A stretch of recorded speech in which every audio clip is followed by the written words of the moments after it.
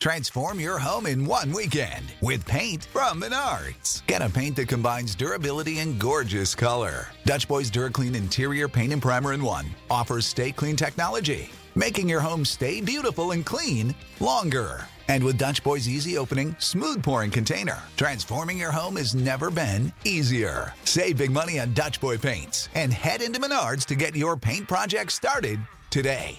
Save big money at Menards.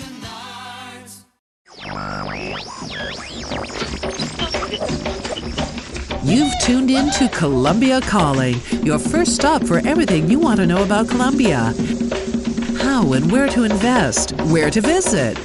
From the Pacific to the Caribbean, the Andes Mountains to the Amazon jungle, Colombia has a slice of everything.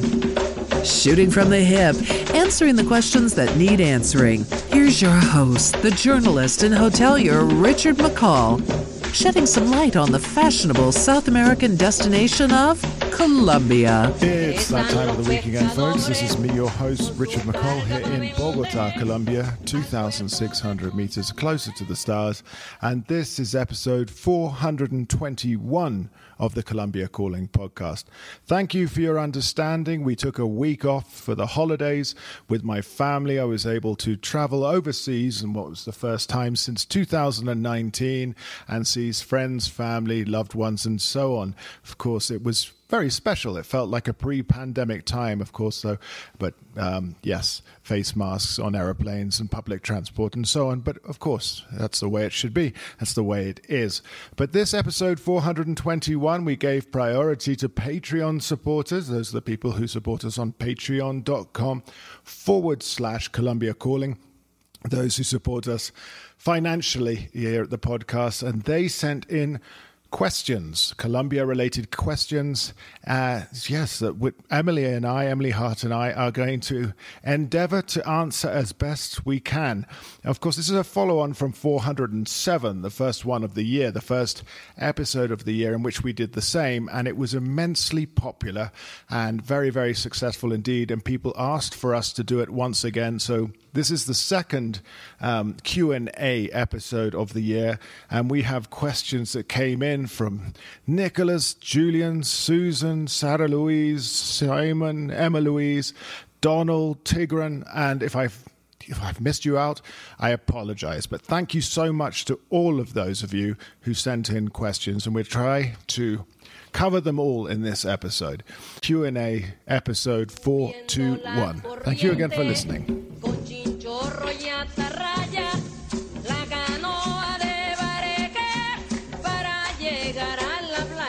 And we're back. This is Colombia Calling, episode 421.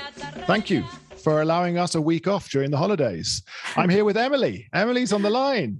Hi, everyone. If you're watching on YouTube, there is sun in Bogota. As I'm even squinting after all the rain of the last few days. Miserable cold and rain in Medellin. So we've had some kind of grossly unjust exchange. Oh no, but honestly, the last 4 days, I've not seen as much water falling as in these last 4 days. Or maybe it's because I had an awesome holiday in the sun, but it's been so miserable here and dark. So maybe this is our hour. This is our hour. I don't know, but it's raining all through the country, so maybe that's it. I don't know. Emily, how's everything going at the same time? You're working very hard. We've got questions and answers this week. Are you ready? We've got questions and answers. I am ready and will do my very best. There's a couple at the end that I've slightly struggled to even get my head around, but we'll see. Let's go for it. Well, we're going to do it this way. We'll do the expat immigrant related questions to begin with, politics and peace, travel, tourism, and then the miscellaneous ones at the end, which are ones you get your head around. But they're kind of just more jokey ones, of course, as well. So we'll start sort of mid-range, then go up into the more, what would you say, intense, and then start coming back down again. You know, the way we would do the podcast as well. And you are perfectly positioned for this first question.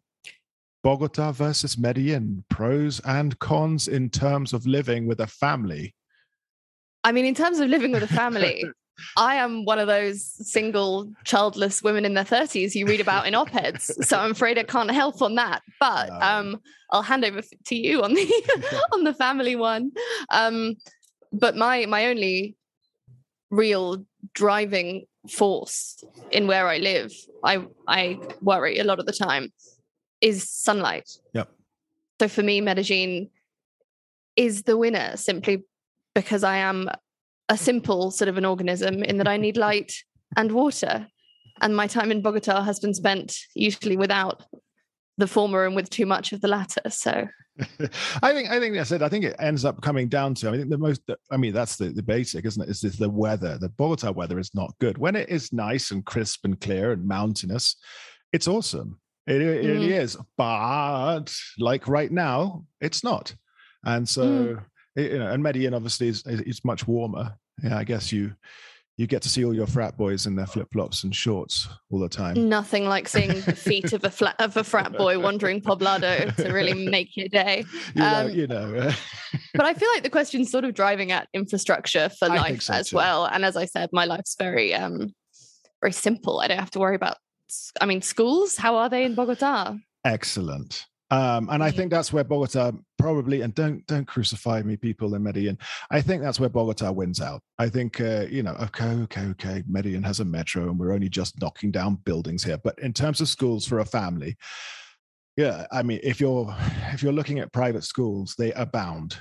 And on an international level with international baccalaureate and so on, there are schools to choose from. You are not, restricted.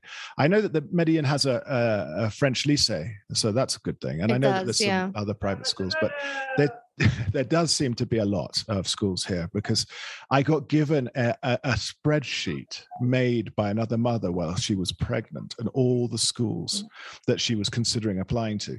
We only ended up applying to 2 and got accepted into the 2, but she did 30 odd. So there you go. It's something to go through. I think, if you say infrastructure, yeah, of course, Medellin has great infrastructure in terms of public transport, and its surroundings are so wonderful as well. Getting out at the weekend, it's it's I don't know. There's so much. There's just too much. It just kind of depends, really. I think at the end, it just comes down to the weather.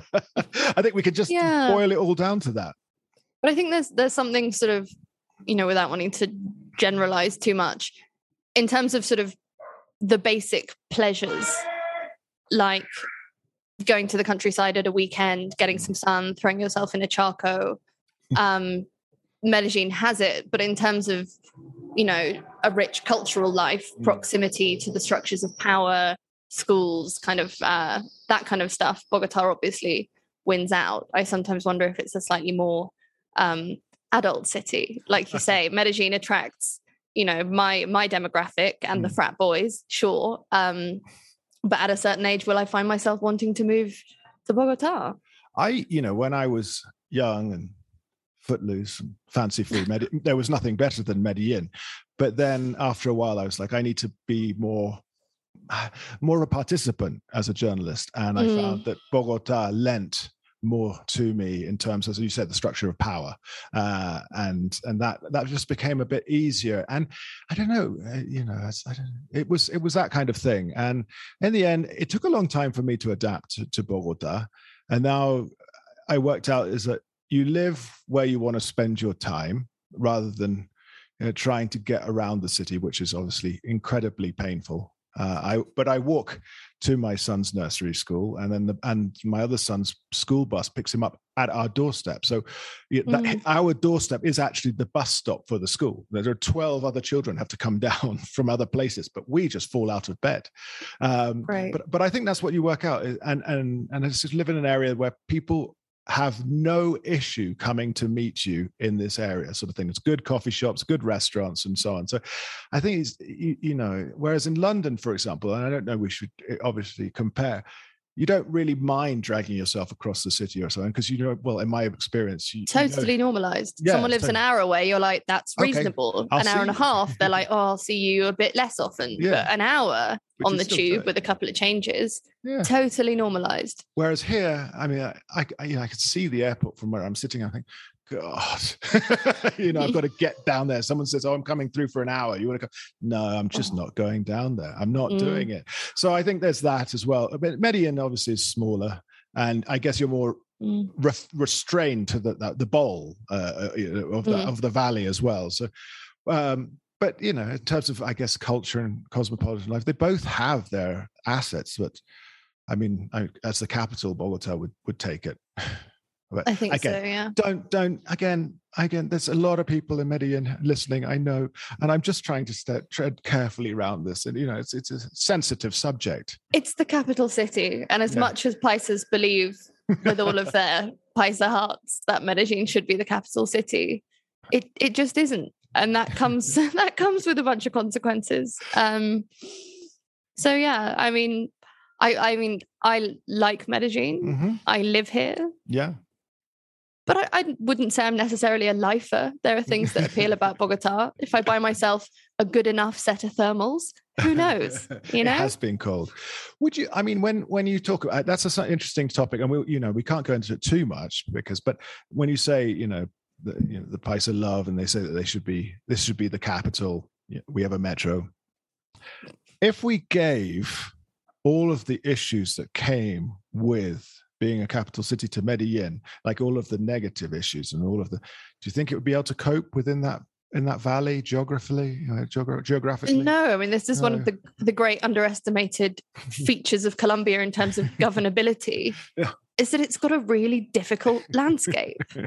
And, they say there was a recent study, and some enormous percentage of Colombia is at risk of landslides under heavy rain. And a lot of those areas have homes and infrastructure in. It's not an easy country to do infrastructure. So I think if you made it the capital city, you'd be looking at population growth, which I'm not sure is safe unless well managed, and whether or not there's the resources or skills for that. It would be super complicated. Quite aside from the type of politics that exists in Antioquia, which we don't need to go into in great detail, but I don't know that it's particularly safe to put more political power structures in an area like Antioquia, all things considered, historical and present. That was very carefully put. I enjoyed that answer. Thank you. And yet, everyone will know what I meant. Absolutely, everyone knows what you're talking about. Mm-hmm. So, here we go. Let's jump into the next one then. And it says, what challenges do expats in Colombia experience? And is there a stigma attached to being a foreigner in Colombia? What changes have you had to make your everyday behavior given have you had to make to your everyday behavior given the relative perception of insecurity that prevails in Bogota and across the country? That's two questions, isn't it? But the first one, what challenges do expats, I suppose, immigrants to Colombia experience? Is there a stigma? I don't know if there's a stigma. I mean, we're always treated with quite a lot of deference, I would say. Yeah, I think that might be a stigma, a male experience. Deference has certainly not been my general experience of differential treatment, but stigma feels very loaded as a word. I would say that my Venezuelan friends would tell me that they experience stigma from being immigrants to this country. As a Brit, sometimes I don't like the characterizations that are assumed of me because I'm a foreign woman, but I have to say the people that I blame for that are other foreigners in Colombia. If somebody sees me at the airport and assumes that I'm a white American who speaks no Spanish and is about to go to a hostel in Poblado, that's an assumption based on a long and broad experience of white people arriving at the airport who are white gringos going to Poblado. Do you know what I mean? Like, I don't... Yeah. And, if they expect you to be badly behaved or ignorant, that's again, probably the fault of some other tourists who've behaved badly or in an ignorant way. So I'm not quite sure it's stigma. I think it's something that developed countries, uncomfortable expression, but, global North countries who go and do tourism in global South countries, if we improve our behavior as a group, we will experience less of those negative assumptions when we travel or live abroad. You don't ever get as in, oh yeah, I'm from England, I'm British. Hooligans, you don't get that. No, I think that's a male more thing. like, more sort of haha Brexit, what a bunch of idiots, or like the Queen, Harry Potter is a big one. Princess Diana, still a big figure. Yes. On whom I have very few opinions, to the disappointment of a lot of Colombians I've met. So stigma, I'm not sure. There's definitely, I I would say, as in any culture, there's a sexualization of the different. So being, a very pale person, I stick out a lot, and catcalling is a thing. Yeah. But again, the levels of real sexual violence that foreign women are subjected to in this country are actually not very high compared to Colombian women. So it doesn't really translate into real problems in the way that stigma against, for example, Venezuelan people or people of minority ethnicities in this country does. You know what I mean? Yeah, I would. Yeah, I'm with you on that one entirely. I don't think about it very much. Have I changed or made any changes to my everyday behavior given the relative perception of insecurity? I'll answer in Bogota, as a parent, I'm obviously very aware of what's going on around me. I think that's the key issue for me. I do see people approaching sort of car doors every now and then. It's an everyday occurrence. It's not that they're targeting. I don't believe them to be targeting me as a foreigner. I think a target who looks accessible. I mean, aside from that, it's the usual things, isn't it? It's like just being careful. I haven't really made that many changes. Yourself out there in Medellin? I think the perception of increased security risk is very much a Bogota story. That story that I have been following seems very centralized to the capital. And a lot of those security tapes of robberies and horror stories that they're happening in Bogota. And I'm not, I don't know anything about the stats there. But I do think, it's a very centralist country. So that story sort of feels as though it applies to the whole country, but really it's a capital city story. Yeah, I think so. I mean, I don't know. I love it. You were talking. Was it a police car in the background that went past just then? I'm afraid that's the Aguacate man, who has a better sound system than any police vehicle that I have ever heard. Before him was the Masamora guy.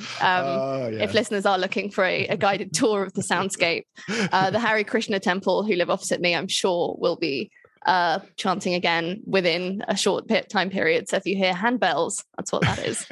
Handbells, avocados, and masamora. How do you translate masamora? How was it, like a rice?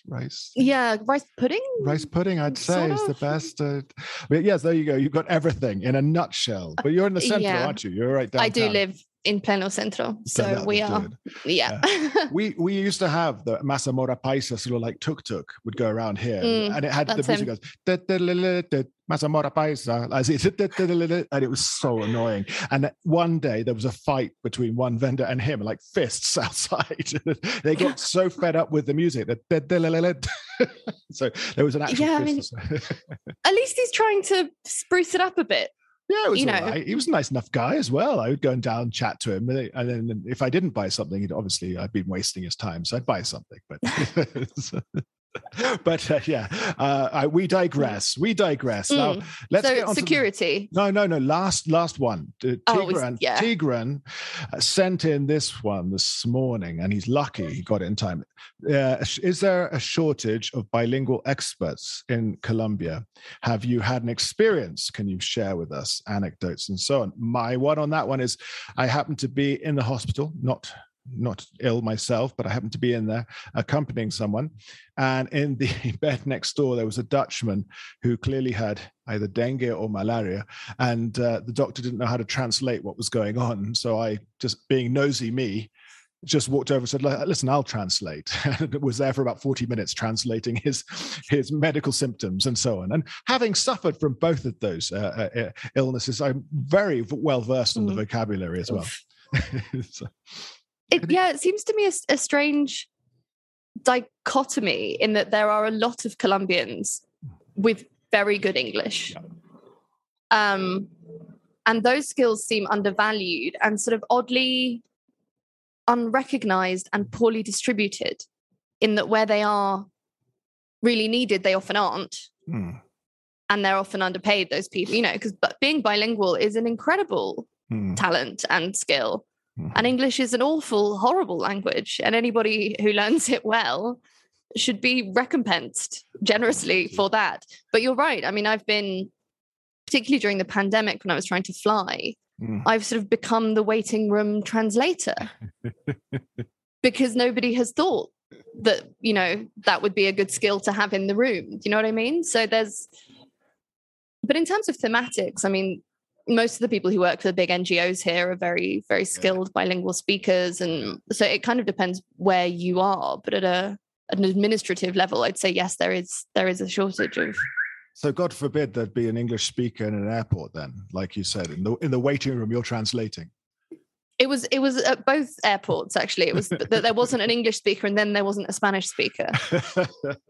It was just the kind, but the kind of underestimation of that as a set of skills, I think is just mad to me. But that was also coming from the UK, where sort of famously, we're known for it. Yeah, it's sort of I have to say I laughed out loud while I was reading yesterday. I was reading, this sounds ridiculous, but some old writings of Jung, and he talks about word association tests. So when you say a word to someone and they say the closely most related word, and he talks about the interruptions and interferences in that, and those being what you read into to learn about their psychology. And he says the real problem comes when people speak a word in a different language. It's not much of a problem in England. 100 years ago, we still had this perfectly deserved reputation for being poor linguists. Well, you know, I have nothing to say on the matter as someone who studied languages, but equally, I know it well. It's quite sad, isn't it? We're still poor at it. It's a cultural arrogance that sort of bleeds about the country. But I do wish that people who spoke two languages, I'm not just talking about myself, obviously, but were better recognized. And because there are, people who have that skill, who there's no really good jobs for them, despite that being an incredible talent to have. So. Well, let's pick up on politics then, because that dovetails perfectly into politics and peace. And this was a good one. I mean, actually, I think it was Julian in Germany, if I'm not mistaken. It's security. Has it really deteriorated as badly as is being reported? What do the statistics of the past years until now tell us? Do you have any thoughts on this from your base in Medellin? I mean, do you think? I mean, we see these news reports daily, and of course in your news report there's usually an update on massacres or community social leaders being assassinated, killed, or and so on. So it does seem that it's ever present. But what do we think? I've got some stats and I'll jump in a second. Yeah. I mean, from the point of view of the killings of signatories to the peace deal, of massacres, the numbers aren't massively spiking in a sustained way. We're not seeing particular growth, say in the last 2 years or so, that really holds up in the stats on that.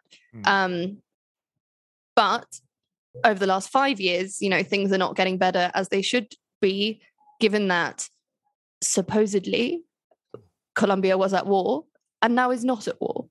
The figures have not improved as they should have done, given that fact.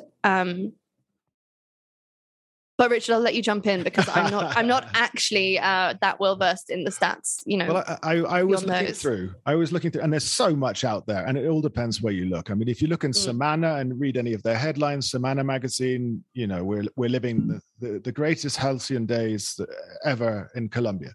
And then if you read I don't know, what is it? Basta Ya from the Centro de Memoria Histórica.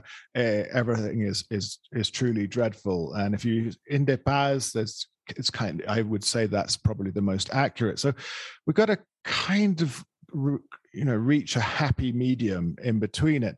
And what we can see is, I'm summarizing immensely because I think we could write dissertations on this, is that from 2013 onward, there's been a steady decrease in sort of homicides and that level of violence. So I mean, you see that, and it's high. It's what we're looking at 62 per 100,000 Pastrana, so that's 98 to 2002. And then Uribe 1 is 42, Uribe 2 is 34. So you can see it dropping. Santos, his first term, it's down to 31.9. Santos' second term, 25.18. And then in Duque's first couple of years, it's 24. So it's still dropped. But of course, there are all sorts of things to bring in that. And you know, you've got what's known as the peace dividend. So from really mid 2015, when people knew that the talks were ongoing and there was a unilateral ceasefire, it wasn't bilateral, and then of course 2016, 17, and the downs from the talks themselves, and then we go into the Duque era, and there's the quarantine as well. And everywhere in the region, aside from Mexico, experiences quite a significant drop in violence. Well, we're all at home. But of course, you broke a story as well. Was it for the Telegraph or the Times many months ago? About the Telegraph. Yeah, a long time ago. Yeah. About the violence, of course, during the quarantine. So there you go. Right. I mean, during the quarantine, everywhere violence, as you say, went down. But the killing of social leaders went up because their murderers knew where to find them, and the murder of women by their partners went up. Yeah. So, you know, it's as it is said, there are lies, damned lies, and statistics, and you can play them lots of different ways. As you say, you know, the media and various institutions play them and cut them and slice them. Yeah. In ways that are not terribly objective. We're looking, and I said 2013 as a starting point, but if you look at Sia Vacia, it's a very good online sort of, I don't know what you'd call it. It's journalism, but there's also everything, investigations. Academia. But in 2012, there were 16,000 homicides. You know, it's in 2021, there were 13,700. It's gone down, but it's still unacceptable. I mean, let's just say it's like that.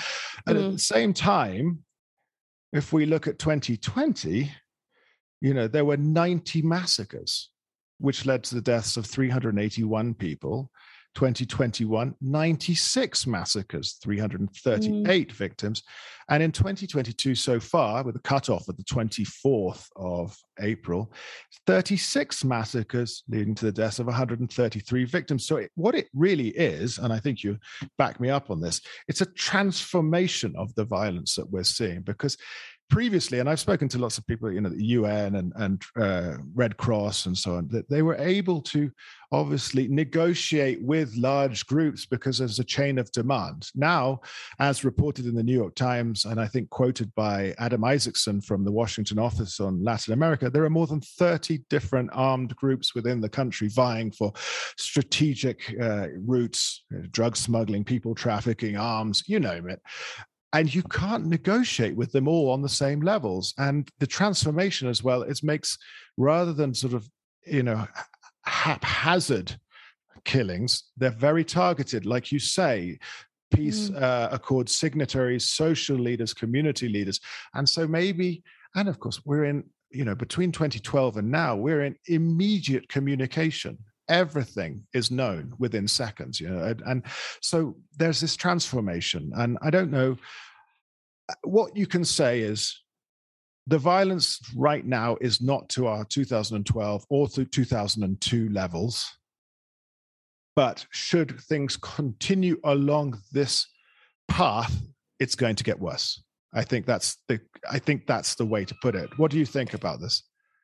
Yeah, I think it's, as you say, the violence has simply transformed. And we're looking at, instead of a war between people who, at least in theory, had political demands and the government could negotiate with them, there are no political demands among these new groups. The government cannot negotiate with them because to give them what they want would be against all international law and the Constitution, and sort of really against all sense in terms of what a government should be up to.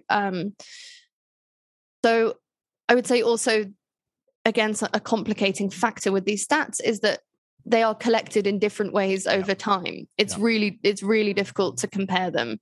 Again, with homicides, what looks like a conflict kill or a massacre or a homicide, and certain outlets will say, there was a massacre, but 4 of these guys were in an armed group. So it was more of a conflict situation. You know what I mean? I mean, as far as I'm concerned, killing of another human is a murder and full stop, end of sentence.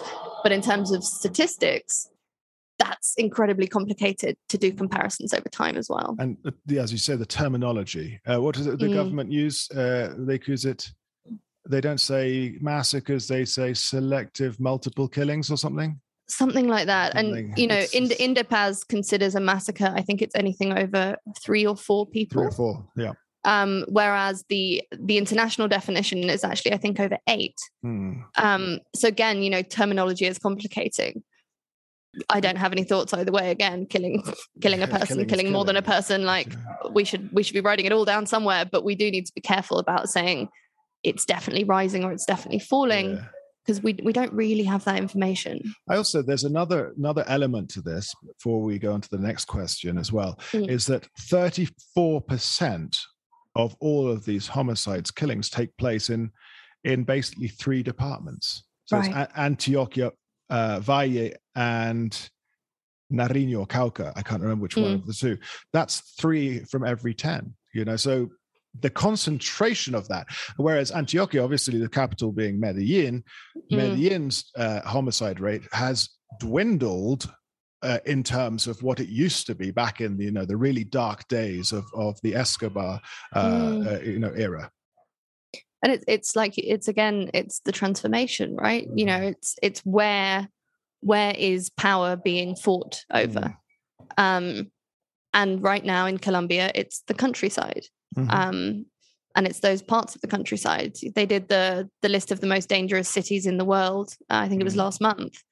And the 3 that are Colombian are all in Valle de Cauca. Oh, really? Well, Cali. And then Cali, Buenaventura, and Palmira. Palmira, interesting. Oh, well, so it's just on the outskirts, isn't it? Right. I mean, it could be swallowed by Cali sort of within the next growth spurt. But it's definitely, which maybe brings us onto the Buenaventura question. The Buenaventura question, because I think it is, it's absolutely key to this question of where's profitable in the country and where are people fighting over those profits. And Buenaventura is absolutely the result of that, being the Pacific corridor for trafficking, that countryside being incredibly rich, not just in being a corridor, but in wood. There's an enormous amount of money being made in deforestation in Buenaventura, as well as minerals. And of course, there's coca growing nearby as well, isn't there? Absolutely, yeah. And those, the ELN and various disidencias are there. Clan del Golfo is there. And then the urban groups in Buenaventura, who are amigos, aliados of those groups, are working for them in the urban context, which is a very concentrated violence. I was actually there. Was it last month before in Buenaventura, and I spoke to a couple of internally displaced communities. I don't know whether the person who asked this knows that, or this is somebody I've already bored over coffee. This is Donald in Canada. Well, a great coincidence. If anyone is interested in this, I've got some very depressing pictures of where particular indigenous communities have been given accommodation, would be a grand word for what they've been given by the local government. I spoke to a woman who's exactly my age, called Marisela, who went into labor in one of these shelters in Buenaventura, where she'd recently been displaced, and she started having seizures because she was under a lot of stress, the doctor later said. But the ambulance would not come to the hostel because it was in a part of town where nobody goes at night for fear of gangs. And she had to be carried in a blanket by the indigenous guard to the border of gangland, where the ambulance would consent to pick her up at 2 a.m. in full labor, having seizures.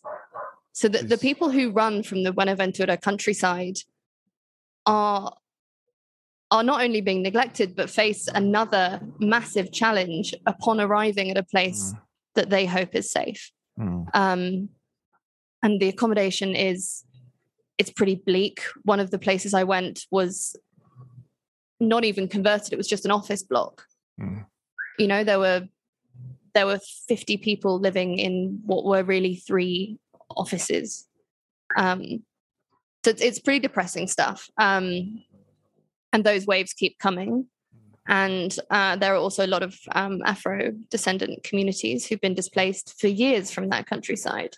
And even if they get to go back to their land, that land is not what they left behind. And it's not just a matter of their properties having fallen apart, which obviously happens over time, particularly in that climate, but their land will have been deforested or mined or, you know, had the soil horribly degraded by someone growing cocoa on it. Even if you get your land back, even if it's very shortly after you're displaced, the loss that is sustained is massive.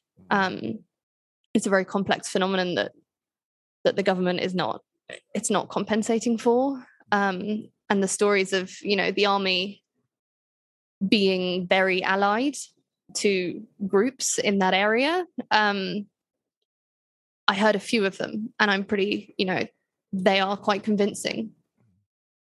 There's also the culture is destroyed when you break up the family units and the towns and they get divided. That's the identity, and the culture goes as well. That's one of the things we don't talk about either. Is like, well, you know, that as you talk about the degradation of the soil, the land, and I found some figures for this as well. In 2021, there were about 17,500 people displaced in the immediate area of Buenaventura. That is a 125% increase on 2020. So 2020, as you said, you're still, I guess we're looking at the isolation and the quarantine and people being a bit more careful.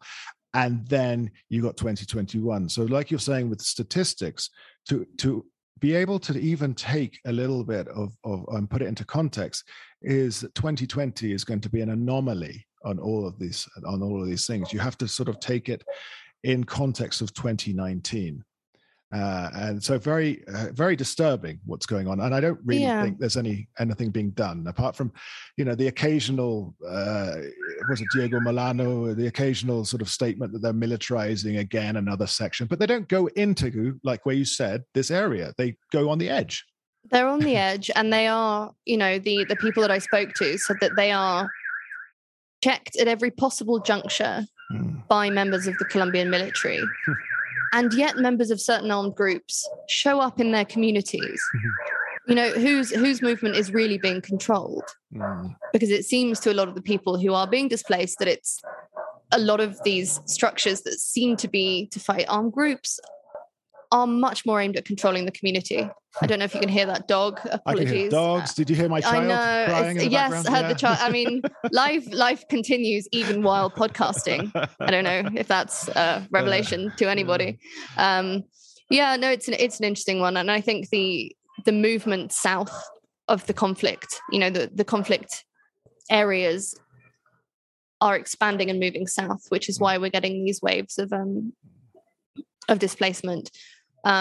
But I think it's important to stress that even if it's a temporary displacement, a lot of the losses are very much not temporary. No. It's, you know. Now, we've got our first presidential election question, and it would just take too long to answer.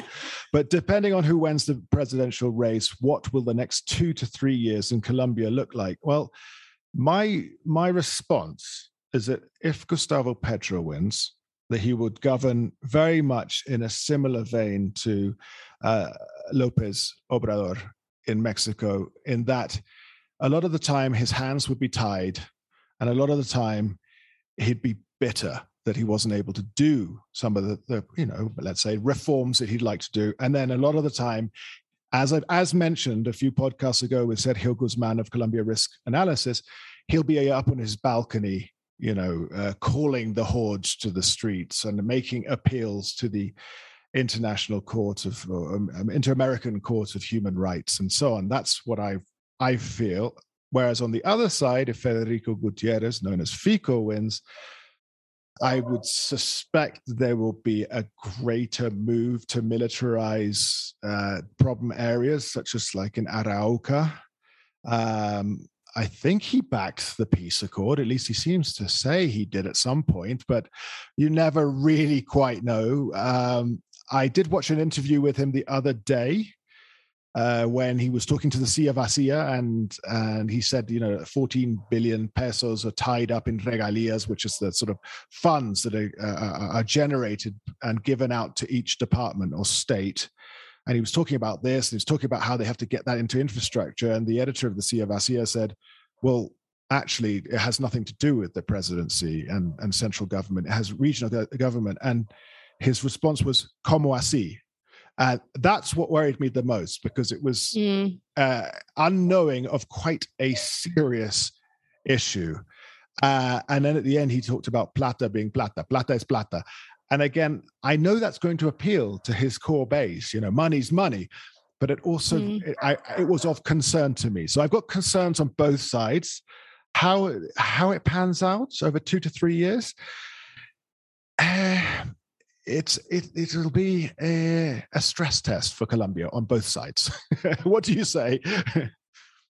Yeah, I certainly think Fico is more of the same at best.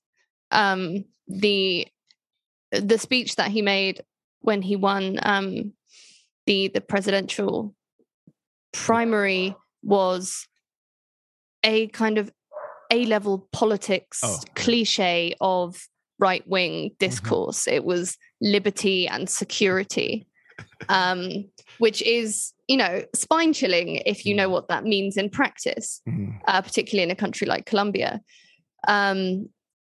Whereas, as you say, with Petro, you run the risk of a leftist populist who is really hostile to the press and hostile to democracy. There have been some not great interactions with the press by Petro.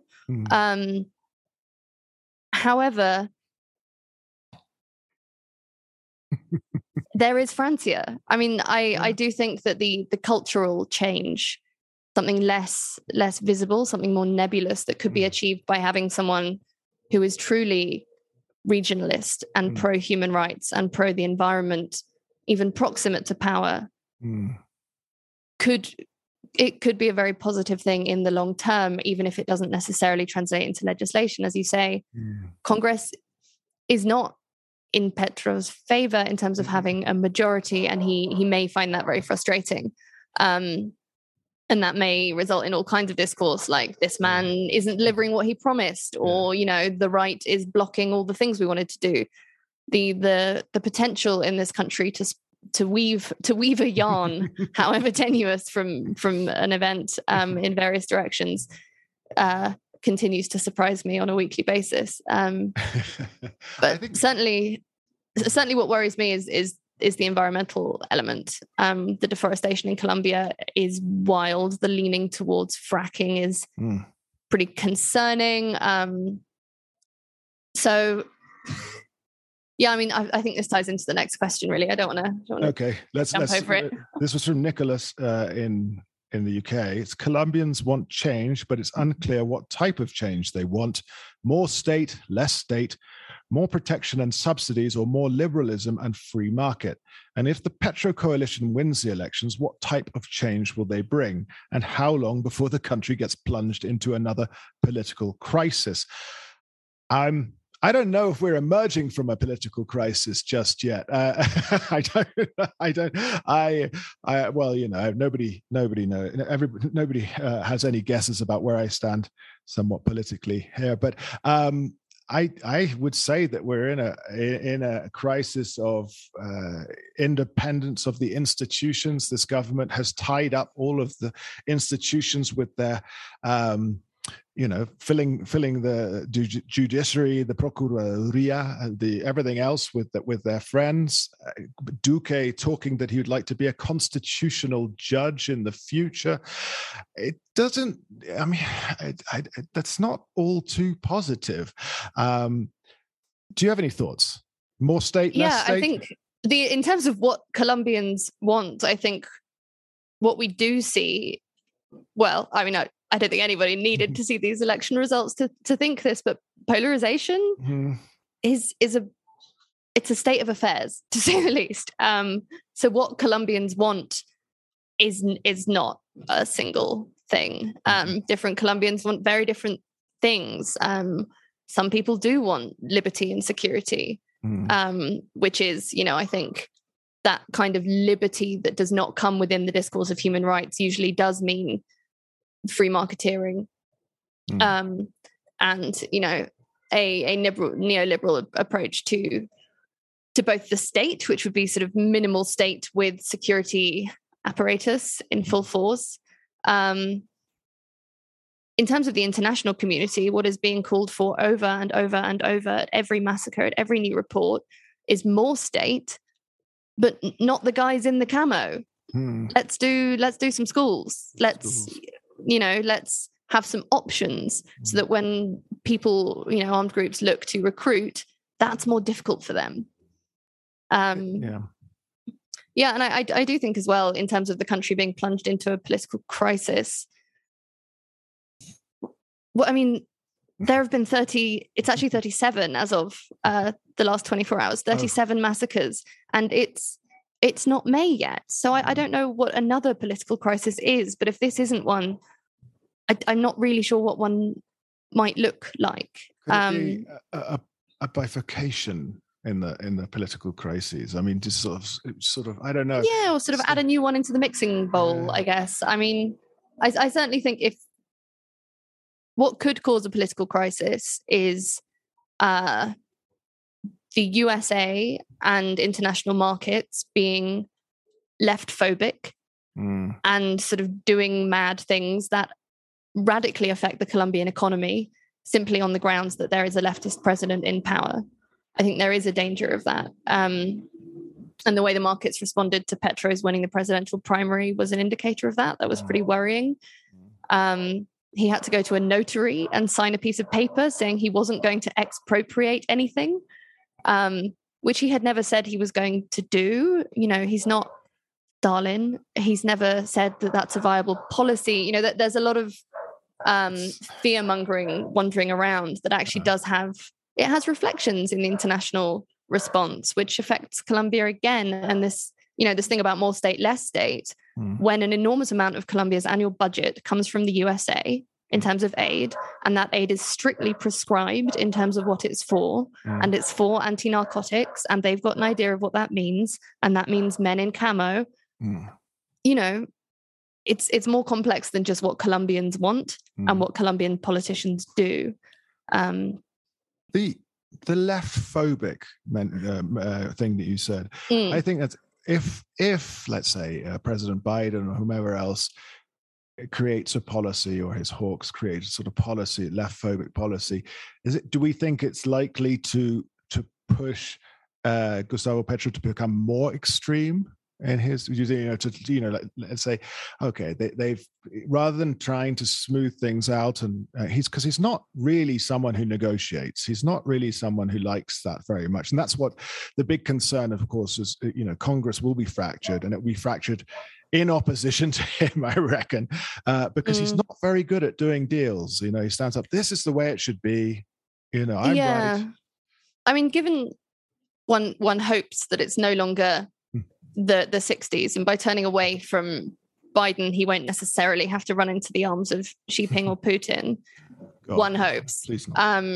But Biden came out this week and said Colombia is one of the global allies of the USA, one of the global non-NATO allies. Oh yeah. And Duque's done a lot of work at doing his little tantrum against Russia at the UN, and all of that is about getting closer to the US. And I don't think that Biden is going to be punitive against a country that elects Petro. But we don't know who's coming next. Yeah. And if it goes Republican again, that relationship could be problematized. Yeah, definitely. I think, as you say, could we find a government somewhere in there that makes it harder to recruit youngsters into groups, perhaps not by, again, as you say, camouflage state, schools, law courts, the rule of law, schools, hospitals, drinking water, basic human rights. Yeah. And basic rights for women. Rights for women. Again, we could go on for hours on that one. We've done the heavy stuff now. We've done the heavy lifting. Travel and tourism. This came from Simon, who's in the Midlands and who's actually coming to Colombia this summer.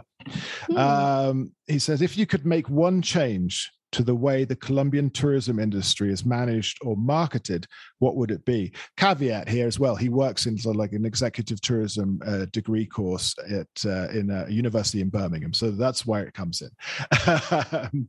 Do you have any thoughts? And I will steer you towards something that I'd like to talk about, and it's the Colombia country branding and campaigns.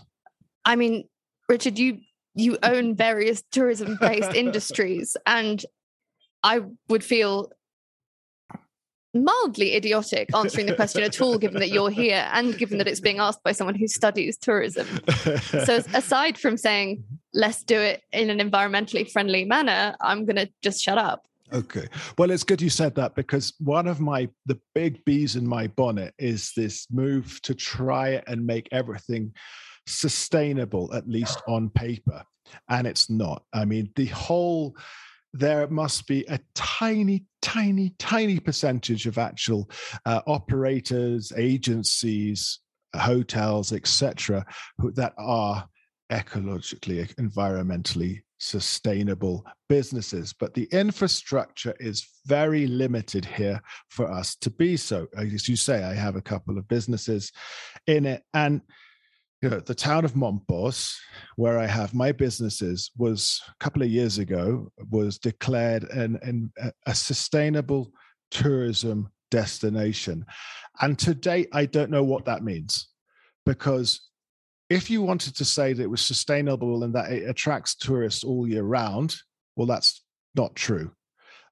Because we have, like everywhere in Colombia, huge, damaging, economically very beneficial high seasons, but very damaging to the economy in terms of trying to work it out and spread it out over the year. And we have low seasons where there is not nary a Colombian or foreigner in the town. So if you're talking from that level, it's not sustainable. If you're talking from the environmental level, we're still dumping stuff in the river. There's no proper waste collection in the town. People don't have drinking water. Yeah, so we're not. And this obviously is replicated, 100,000 times across the country. I wouldn't even want to hazard a figure.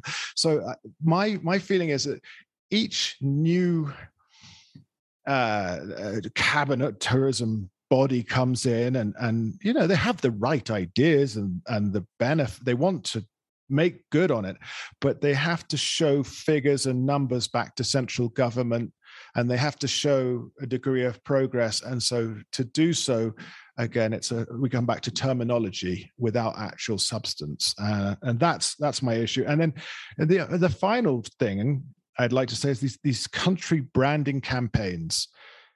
I think we should probably stick with one for a while.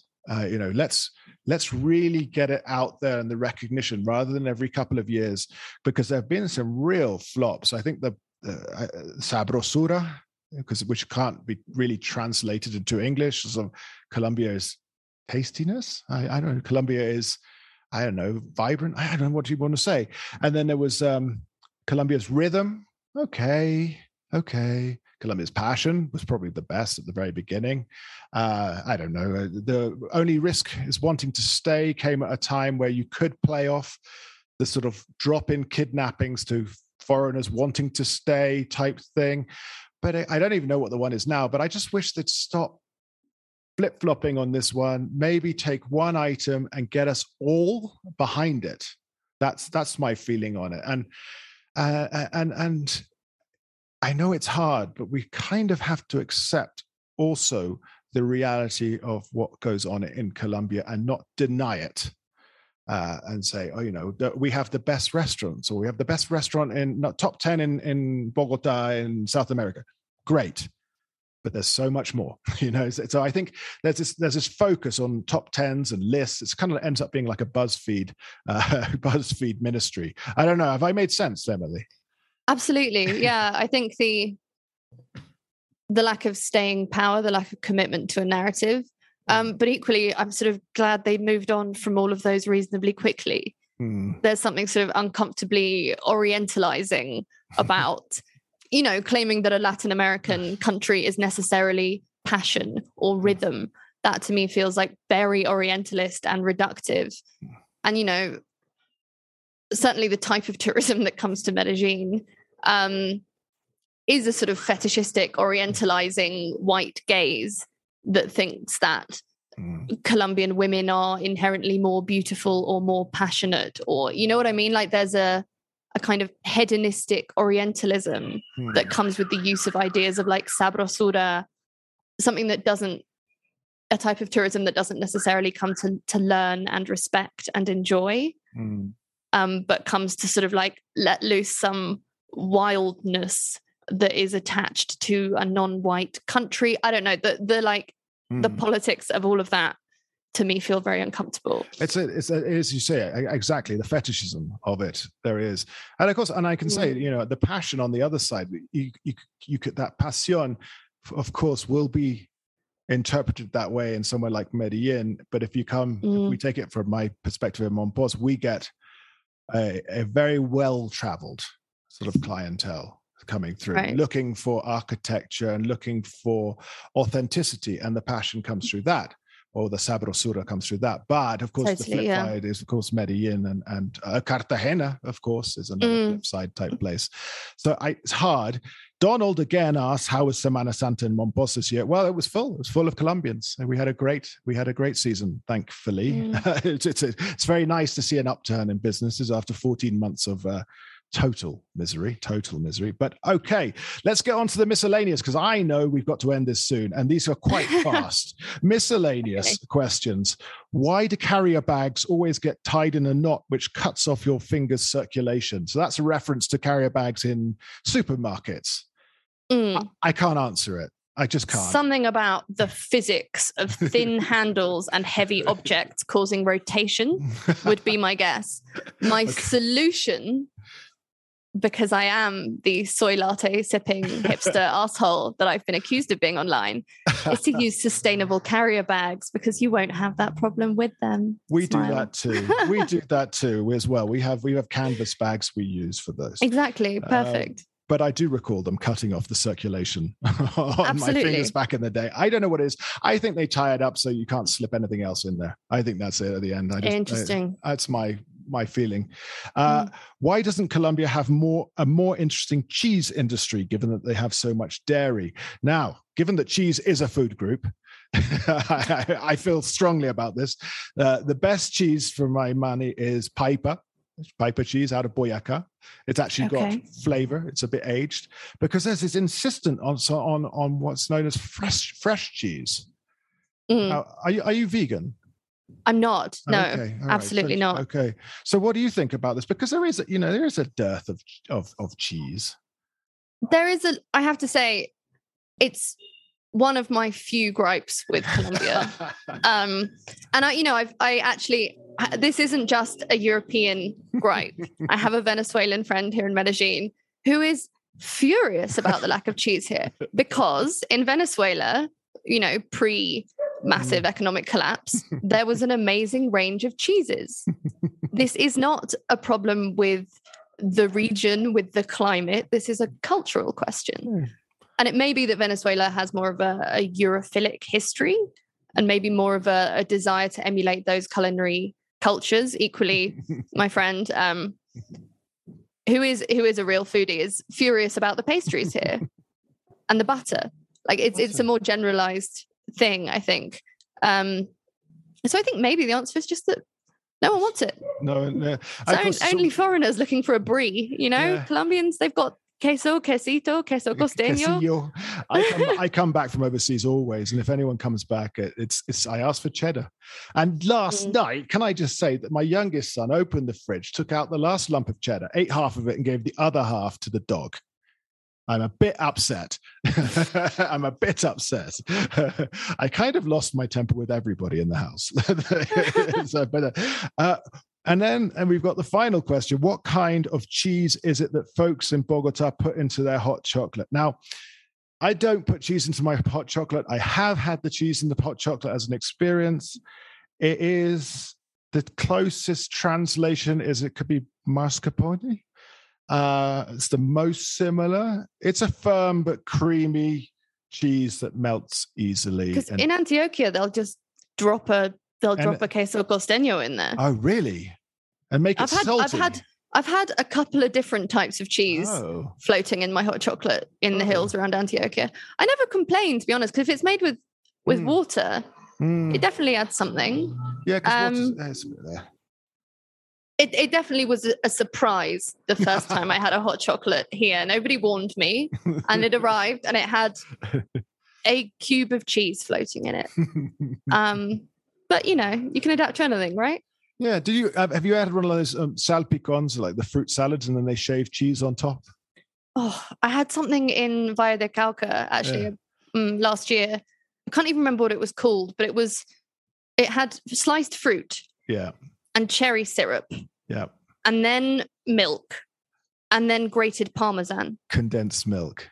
It was the single most bizarre thing in a cup anyone has ever. Is that a cholao? It was a cholao. That's what it's called. Yeah, exactly. Yeah.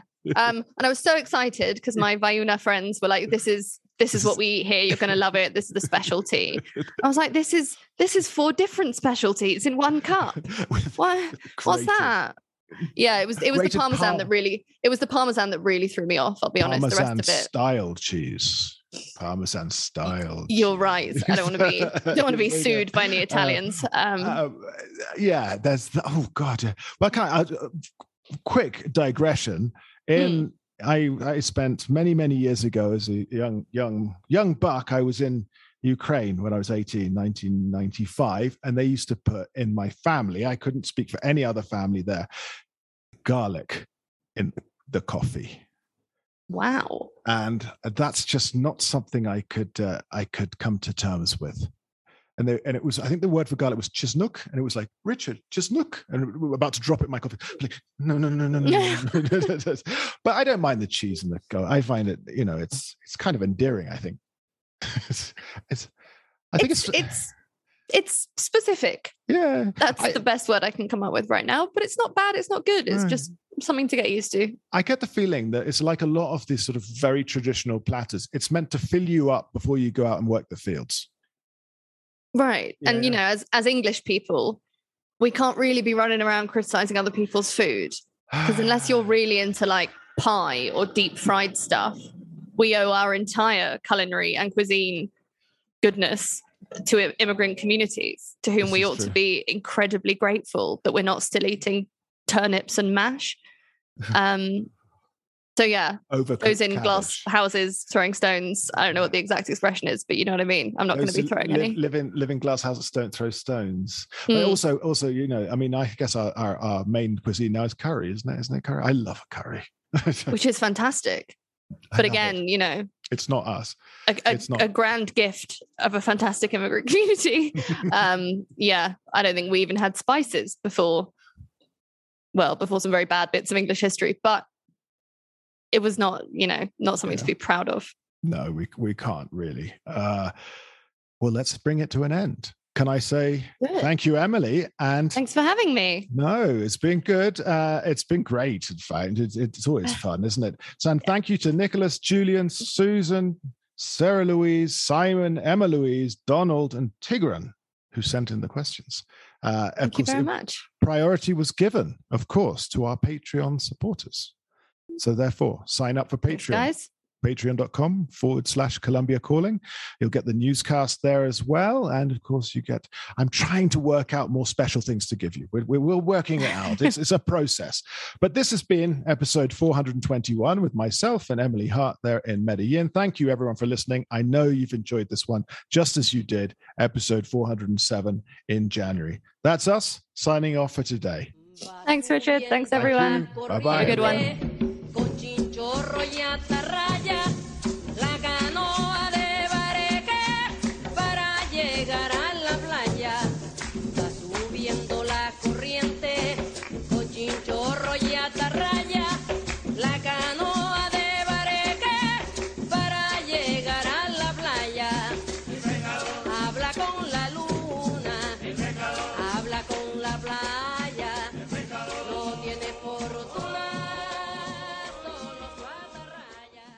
Save big money and transform your home with new appliances now at Menards. We offer the lowest prices and the largest in-stock appliance selection, ready to take home today. Check out top appliance brands, including KitchenAid, Maytag, Whirlpool, Amana, and Criterion. Upgrade your home and save big money on new appliances at Menards. Shop our entire selection of appliance options online today at menards.com. Save